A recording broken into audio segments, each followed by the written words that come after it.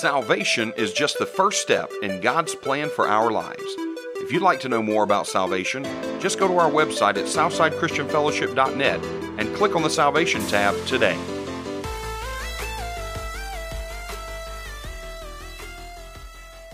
It's so amazing to me every time that I get up behind this pulpit. I'm starting year number 3 doing this. I preached some services before I took over as pastor, and I was sharing with somebody yesterday kind of the process God's taking me through. The deeper I get into this, and the more God allows me to be a part of pastoring, the more amazed and just overjoyed I am. I didn't know how this service was going to work out, and I'm getting to the point where I don't really care. I don't mean that rudely. What I'm trying to say is I'm along for the ride, and I've remembered that I'm just the guy that likes to go along for the ride. It used to drive me crazy watching TV shows with my mama because she'd always tell me the ending before it happened. Drive me up a wall. I watched a movie one time, came to a little jump part. I jumped, liked the movie, brought my brother back to it the next day, jumped at the same part. I mean, I just like to go along for the ride. It's just so much easier to go along for the ride. And that's kind of the point and the message I got for you today is that it's God's ride that we're on. Amen. That's not the title of the message, but that's the theme that God's been showing us this morning. If we'll just be there and do what God's asking us to do. Man, we got people today that gave their lives to Jesus. We got people that shook off those grave clothes again. Hopefully we all got refreshed and energized and set free. I mean, that's what the church is all about. That's why Satan's working so hard to put lies in people's minds about the church and the different churches.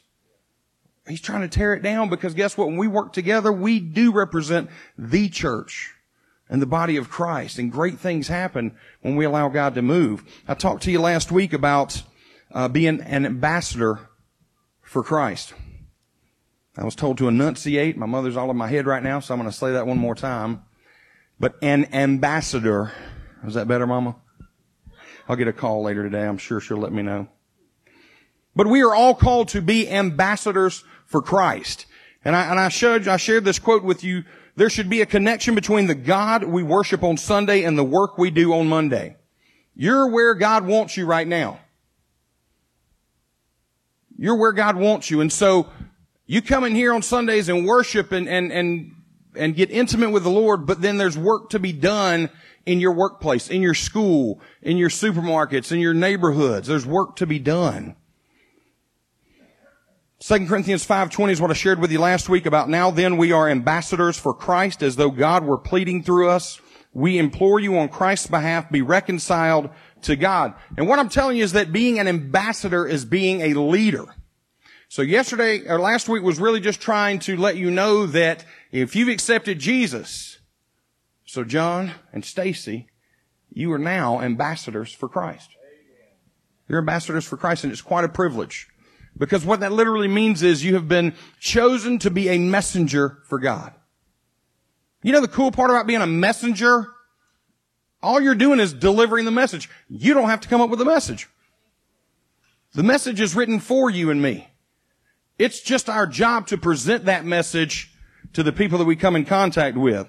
I shared this quote with you last week, and I'm just doing a quick review because it leads into what I want to share with you today. Richard Stearns says, leaders shape communities, corporations, schools, hospitals, charities, and governments. Christian leaders can shape them to conform to the heart of Christ, who loves the people who work there. Let me give you another way that you can think about this. Christian leaders are called to be change agents for Christ, bringing healing and restoration into the brokenness of their communities and workplaces. Now, I put up there that Richard Stearns had that quote, and that is the words he put in there, but he got it from the Bible. Just look at Isaiah chapter 61. What does that tell us? It says, the Spirit of the Lord God is upon me because the Lord has anointed me to preach good tidings to the poor.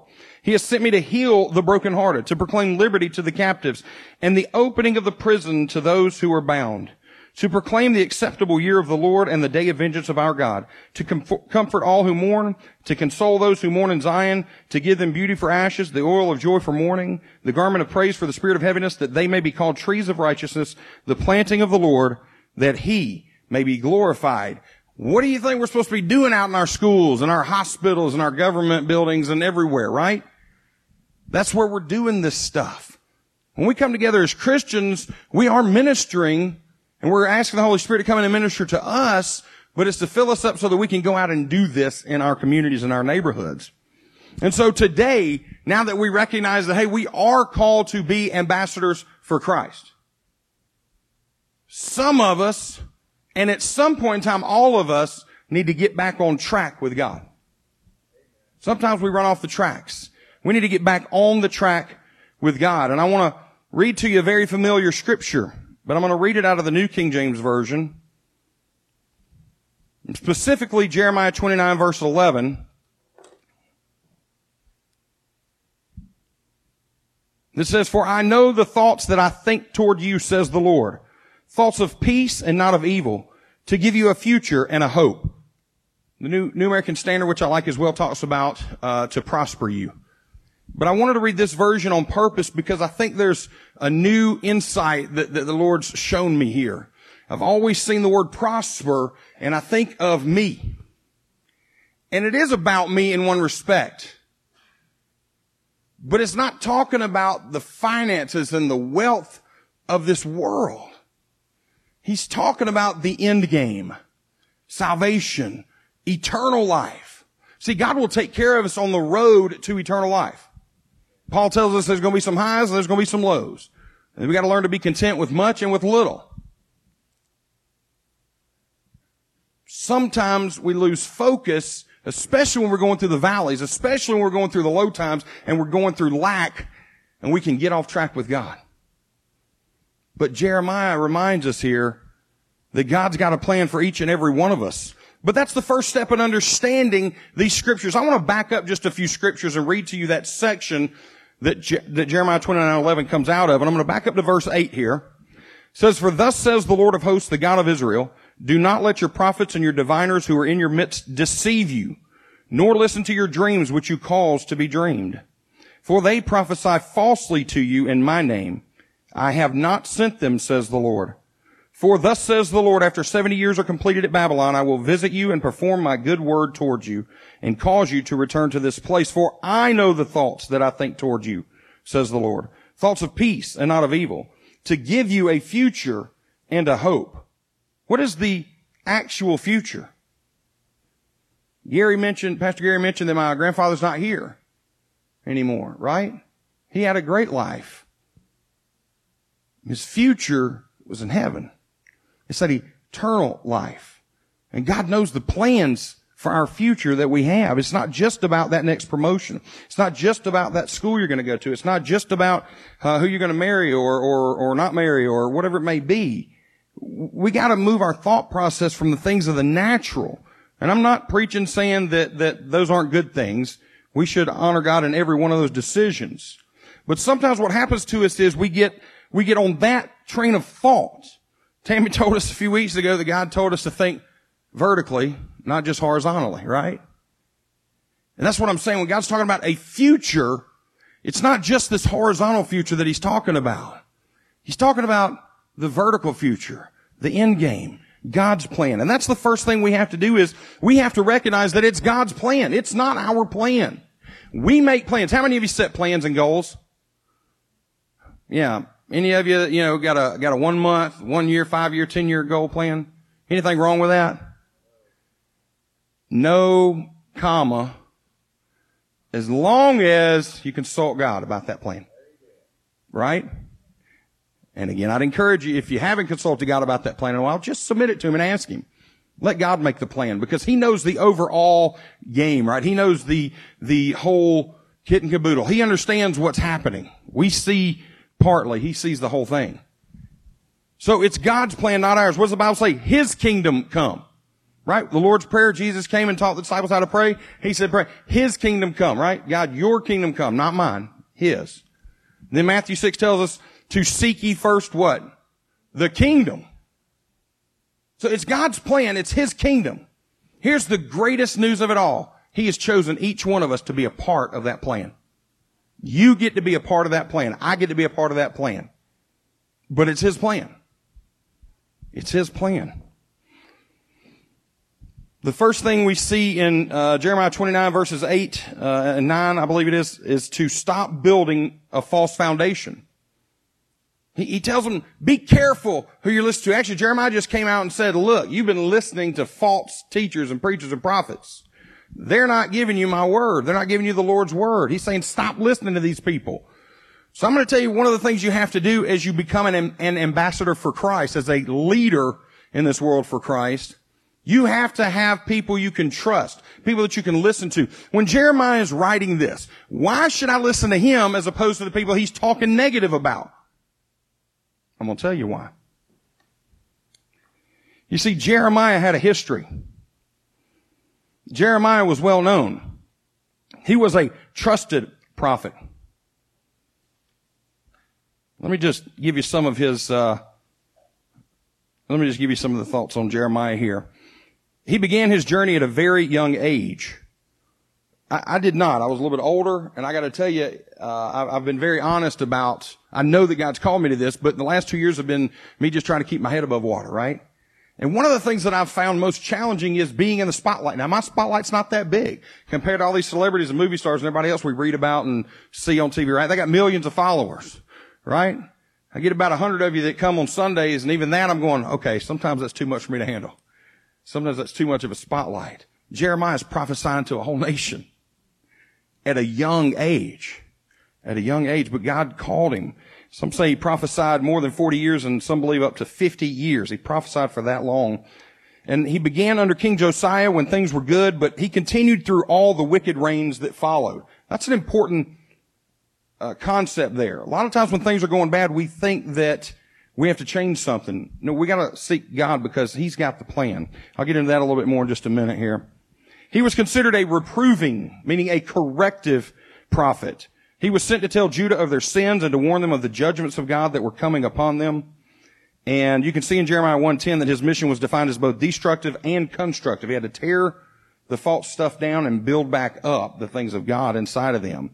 If God sent Jeremiah to do that in the tribe of Judah, why would he not do that for us? Sometimes he's sending people to tear down the things that are not of him. His style was considered plain and rough, less polite than Isaiah.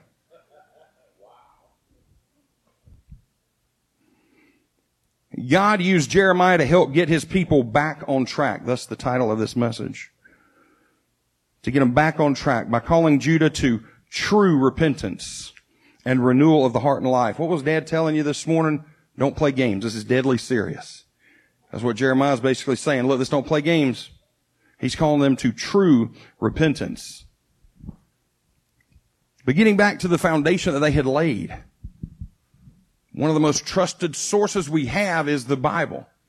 If we're not reading scriptures, that's one of the best places to know what God says. Then we begin to ask God to send people in our lives that we can trust, that are going to tell us the truth. Yeah. I got people in my life that I do trust that will give me a word that seems very off. And so even then I have to submit it to the Lord, and I might have to go to another source just to get confirmation. And sometimes it gets confirmed and other times it doesn't. But that's all in what I've been building over the years. Some people call it an inner circle. I mean, you can get fancy with it however you want to. The point is you need trusted people, right? Jeremiah was a trusted prophet. So when he says to the people, you're building your foundation on false prophets, that meant something to them. It meant something to them. The second part of this we find in verse 11 is trust the Lord with his plan. It requires complete surrender and faith to God. I like this quote from Elizabeth Elliot. She said, if you believe in a God who controls the big things, you have to believe in a God who controls the little things. It is we, of course, to whom things look little or big.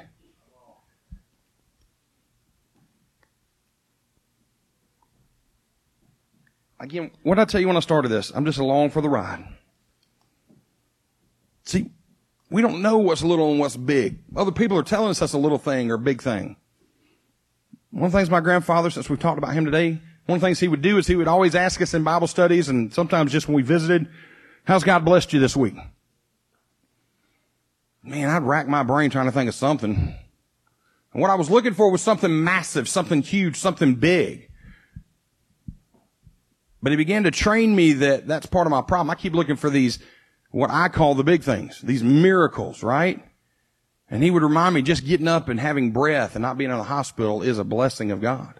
He would remind me that having my wife and my kids was a blessing from God. He would remind me that not being in jail myself was a blessing of God, right? He would remind me of the things that I would consider little and small to be blessings of God. The fact that I had food for the day, shelter, love, things that unfortunately we take for granted. See, there's no little and big when we're talking about God. That's part of being a leader for Him. Again, going back to what Paul said, I've learned to be content with much or with little. In other words, it doesn't matter what I have. I'm continuing on to serve the Lord. I'm continuing on to be a leader for the Lord. How about point to yourself and say, I am a leader for God.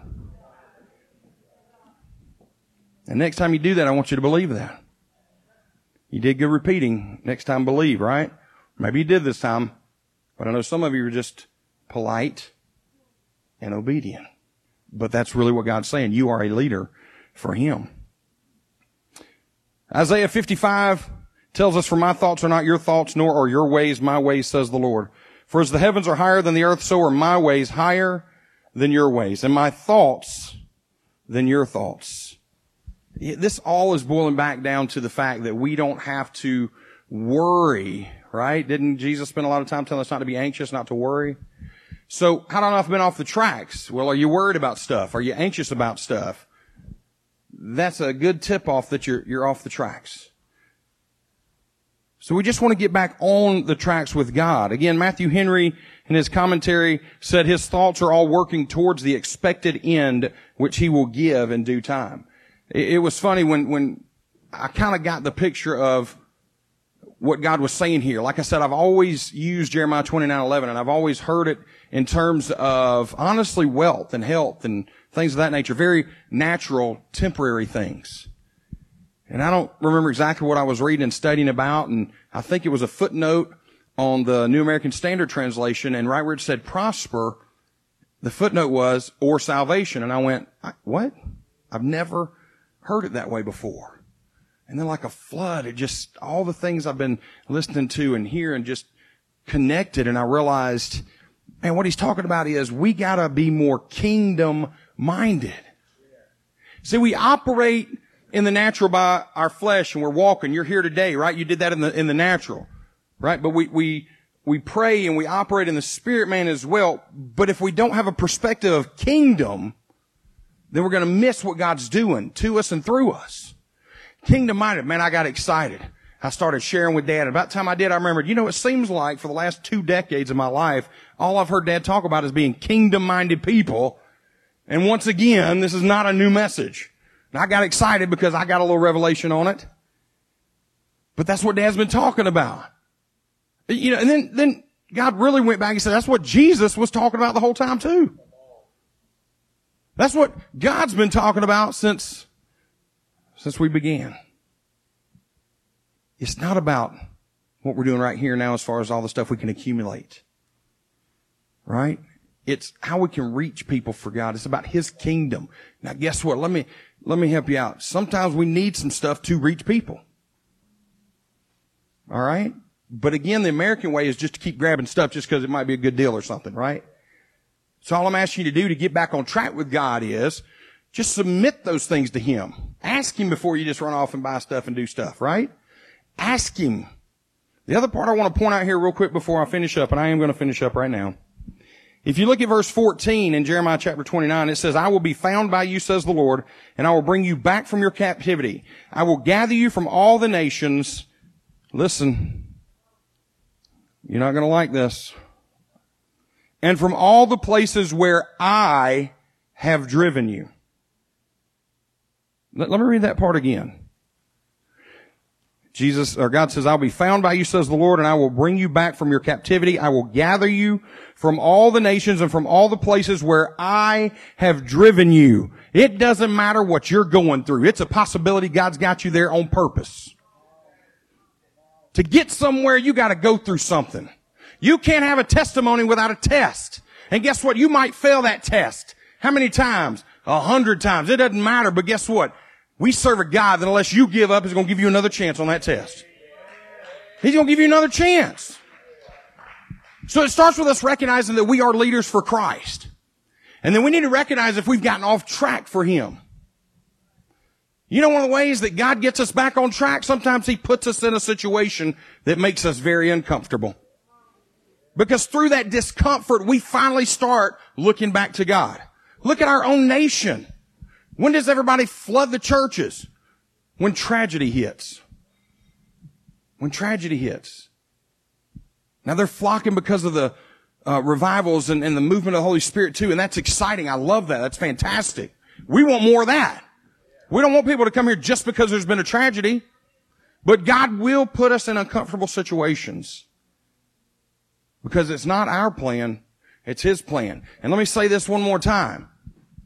If you choose not to do what the Lord's asked you to do, it's not like it won't get done.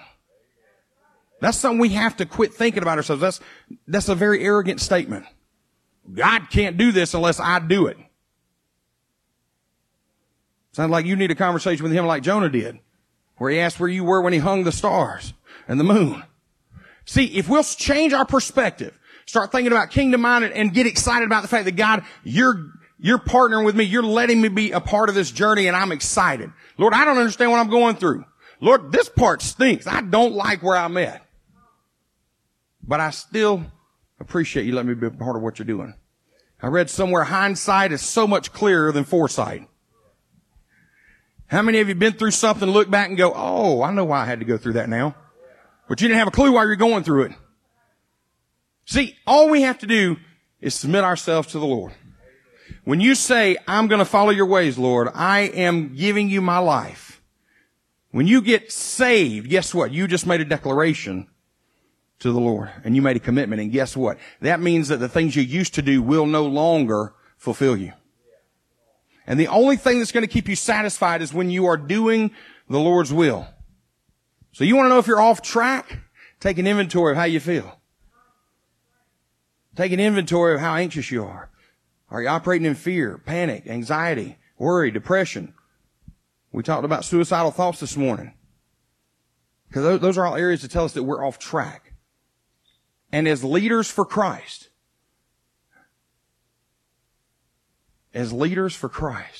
point to yourself and say, I am a leader for Christ. Then we need to get things back on track. And all we have to do is submit ourselves back to the Lord. Amen? Amen. Stand to your feet. Let me close this out. I want to summarize what I've talked to you about. There's been so much good word come forth today. It's almost like a buffet. Just pick and choose what you can use and save the rest for later. I want you to know that God's telling us to be careful to who we listen to. And I'm going to tell you that I know you're listening to me right now with your ears, but you ought to go and verify what I'm telling you. You ought to go look it up. You ought to go search the scriptures and make sure I'm telling you the truth. Then as people begin to do that, you can begin to trust them a little more and more. Understand we are a part of God's plan and not the other way around. We are a part of God's plan and not the other way around. I want to encourage you to trust the Lord completely, and I want to leave you with this final thought. God has been present in your life since before you drew your first breath. He wants to use all your talents, abilities, and life experiences to shape you and prepare you to serve His purposes. God is calling you into His great purpose for your life. And I want to challenge you to let your dreams become the dreams of the Father. In other words, let your dreams change to what God's dreams are for your life. Amen. You've been listening to Sunday sermons from Southside Christian Fellowship Church, a place where you are loved, accepted, and received, a place of healing, a place of prayer, a place of hope. We invite you to join us this Sunday and every Sunday. For service times, location, and other information about the church, please visit our website at southsidechristianfellowship.net. Again, that's southsidechristianfellowship.net. As we wrap up today's message, we would like to once again thank you for listening. We would like to also have Papa Herman to speak a Father's blessing over you. May the Lord bless and keep you, that He would cause His face to shine upon you and be gracious to you. that the Lord will lift up the light of his countenance upon you and give you his peace. And remember that the Lord's favor is with you all the time. Expect it. It is with you. It's manifesting itself to you. It will overtake you no matter where you are. In Jesus' name we pray. Amen.